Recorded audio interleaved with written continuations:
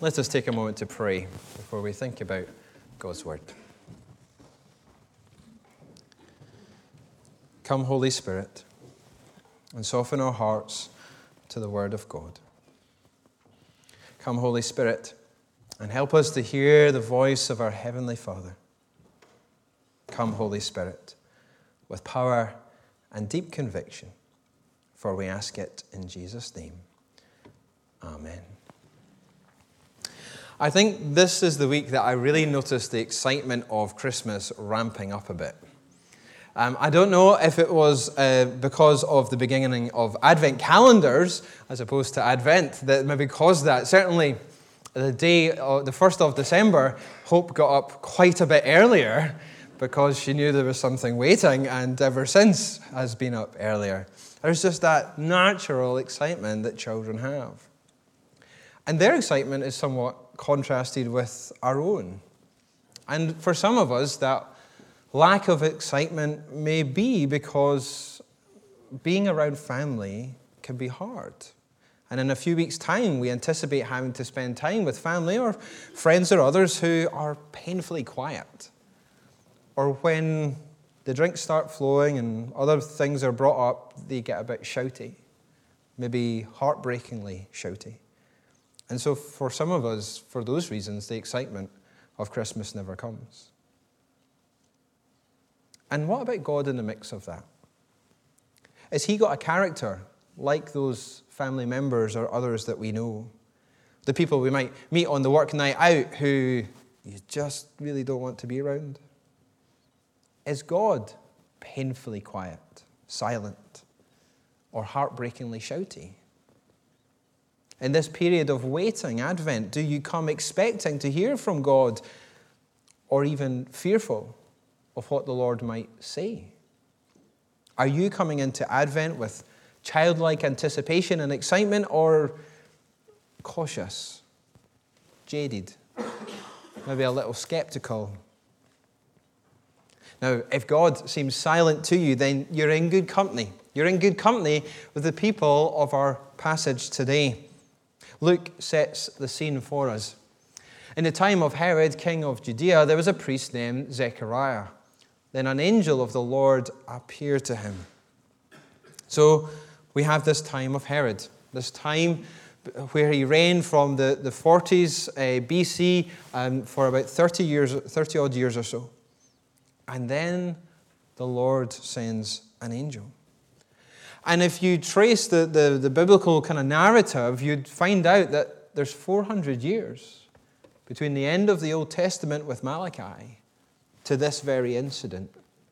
400 years where Israel as a nation heard nothing from God. God was silent on a national level, and they're left waiting. But that waiting and that experience of silence is also there on a personal level for Zechariah and Elizabeth. Both of them were righteous in the sight of God, observing all the Lord's commands blamelessly. But they were childless because Elizabeth was not able to conceive, and they were both very old. A godly couple, through no fault of their own, unable to have a child. Likely been married for decades, maybe somewhere in their teens, and now, well, who knows exactly what age they are, but decades have passed. And probably prayed earnestly over all those years for a child. And yet that plea goes unanswered. Apparently for them too, God is silent. And so what about our lives? Are you coming into Advent waiting for God to speak or act?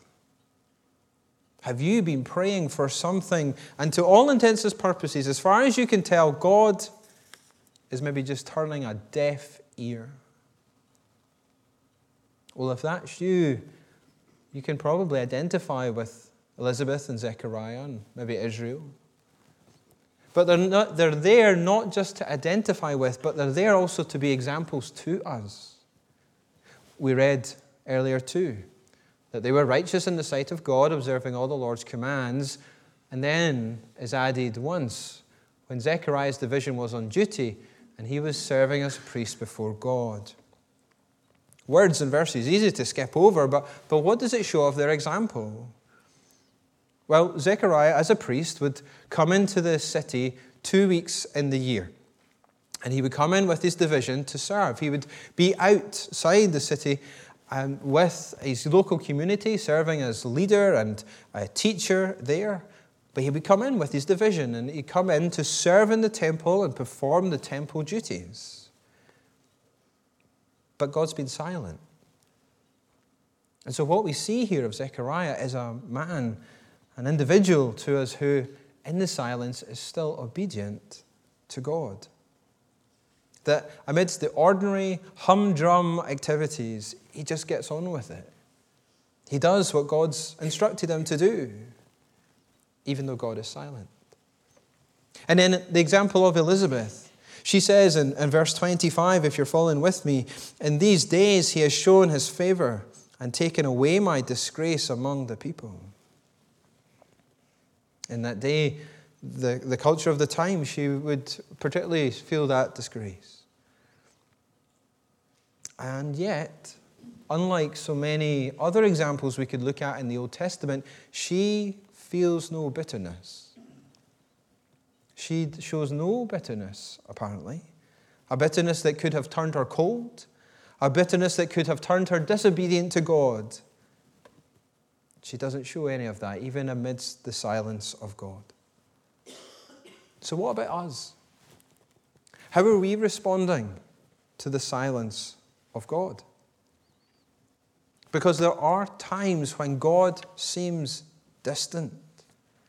There are times when he's hard to hear, and it feels like we've not heard from him in a long time. That silence can generally come about in two ways. There might be others, but two particular ways. The first is because of actions or choices on our part. And that can cover a broad category of actions and choices. We might have just become lazy. We might have become overly busy. And so we don't dig into his word. We don't pray. There can also be, within this field, choices that we make that are wrong, sinful. And because we make those choices, it deafens our hearts, it hardens our hearts to God.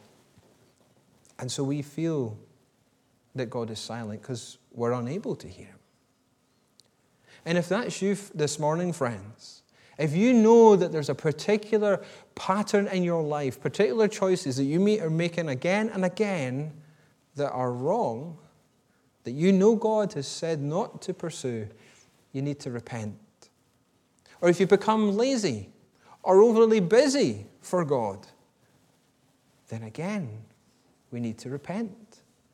We need to make space. We need to change our minds so that it changes our actions and responding obedience to him. But there can also be silence that has nothing to do with our choices. A silence that's called the dark night of the soul. And it's a darkness, it's a silence that is initiated by God. And it's ended by God. There was a 16th century Catholic priest called St. John of the Cross, and he wrote about this. He described it in various ways, and it's a time when you feel like your prayers are just hitting the ceiling. It's a time when you read the scriptures and it simply is dry, and it's simply words on a page. The dark night of the soul is when words or books or songs that once spoke to your soul now leave you cold. Now, we might wonder, well, why does God do this? Why would he ever do that to me? And St. John writes these words. God's love is not content to leave us in our weakness. And for this reason, he takes us into a dark night. He weans us from all of the pleasures by giving us dry times in inward darkness. No soul will ever grow deep in the spiritual life unless God works passively in that soul by means of the dark night. He does it because he loves you and wants to draw you deeper into fellowship with him. And is that you, friends? Do you feel like God is silent through no fault of your own? We all sin, but you're not, as far as you're aware of pursuing a particular pattern of sin again and again. And you're in the Word, and you're in prayer, and you're coming to church, and you're sharing the sacraments, and still you feel in that place. You feel like God is silent. Well, if that's you, it's not a time to repent. It's a time to hold on. It's a time to keep trusting. It's a time to wait in that silence. Because eventually, one way or another, the silence will end. Because God is a God who speaks. We read in our passage, "But the angel said to him, 'Do not be afraid, Zechariah. Your prayer has been heard. Your wife Elizabeth will bear you a son. He will bring back many of the people of Israel to the Lord their God.'" Your prayer's been heard. And God sends a messenger to confirm this, an angelic messenger, to tell of a human messenger who will be raised up, this prophet, this son, John, promised to Elizabeth and Zechariah. You can almost imagine Zechariah's jaw just hitting the ground. And there might be times in your life when you know that God has spoken so clearly, as clear as a bell, that it has floored you with how clear and personal and relevant it has been. And here's the thing, friends. God is speaking today. And he does speak to you. But are we hearing him? Are we hearing him? As we gather around this table this morning, yes, we remember that Jesus died. And yes, we remember that he will return again. But we also remember why he died. And that is more than simply forgiveness of sins. Because that forgiveness of sins is just the beginning. It's the entranceway into a whole new life, a whole new covenant, is what Jesus says. The new covenant, sealed by his blood. And within that covenant is a new relationship, a new committed relationship from God to you. And within that, whether it be man, woman, or child, we get to relate to God such that we hear from him. Because in the old covenant, it was just the prophets and the kings that heard from God, but no longer. If you're a Christian, if you claim to follow Jesus, then that way of life is open to you as well. To live in a dynamic two-way relationship with Almighty God as your Heavenly Father. This past year, Lindsay and I have been leading a group called Huddle. You were all invited to be part of it, and 6 people came forward. It's a discipleship process that lasts about a year, and within that, we're seeking to grow deeper in our faith and know God more and be prepared for wherever God would take us next to serve him. And key to Huddle is the question, what has God been saying to you? What is God saying to you? And then what are you going to do about that? And it's been, what a year. We've still got a couple of months to go before this round is done. But every single one of those people could tell you again and again what they've been hearing from the Lord. And it's such a privilege to journey with them, to hear this, to see them coming alive with faith and passion. Just, this is what God is saying, and this is how he said it, and this is what it's leading to, and such a privilege.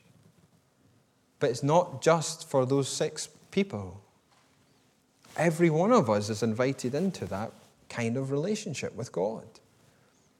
So what has he been saying to you this year? What is he saying to you this Advent? Because whilst there can be times of silence, let's not assume too quickly that it's the dark night of the soul. After all, the scriptures teach us that all Scripture is God-breathed and is useful. This is God's word to you, ready for you to pick up and engage with, and for Him to speak to you, has spoken to you. There's so much to take encouragement by and instruction from. And then in Hebrews, we're reminded that God spoke, yes, in the past through the prophets, but now in these last days, He has spoken to us by His Son, by Jesus. And what we see of His life, His ministry, of His death, all of that recorded for us, foretold for us through the Old Testament, all of it is God again speaking to us. Elizabeth and Zechariah, yes, they knew the experience of silence, but they also knew God had spoken. And they knew that the silence now does not nullify what God said before. The silence now does not nullify what God has said before. But in our day, we're so tempted to do that. We experience hardship or suffering or something, or we pursue a path of sin or become lazy and whatever it might be, and we think, I can't hear from God. God's not spoken to me in years. And so we just rubbish God. We walk away from Him. We just rubbish all that He has said in His Word and through His Son. But that's not the example held up for us by Elizabeth and Zechariah. Because theirs for decades is a pattern, a posture of trust and obedience. And yet there's always the temptation to stumble. Because Zechariah, in response to when God does speak, he says, how can I be sure of this? I'm an old man and my wife is well on in years. Come on, God. Really? Do you know how the body works? He stumbles. Rather than that posture of trust that he's had for so many years, here comes a posture of questioning, of half-belief, disbelief, maybe even pride. It's always there, lurking for each of us.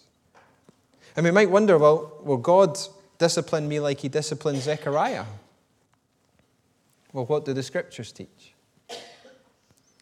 I don't know of anyone else who's been silenced quite like Zechariah, but the Scriptures do teach that God does discipline us. Out of love. Not out of anger. Not out of hurt. Out of love. To mature us. To draw us deeper. That we might seek Him. He won't often force Himself on you. But He will keep coming to knock. Time and time again.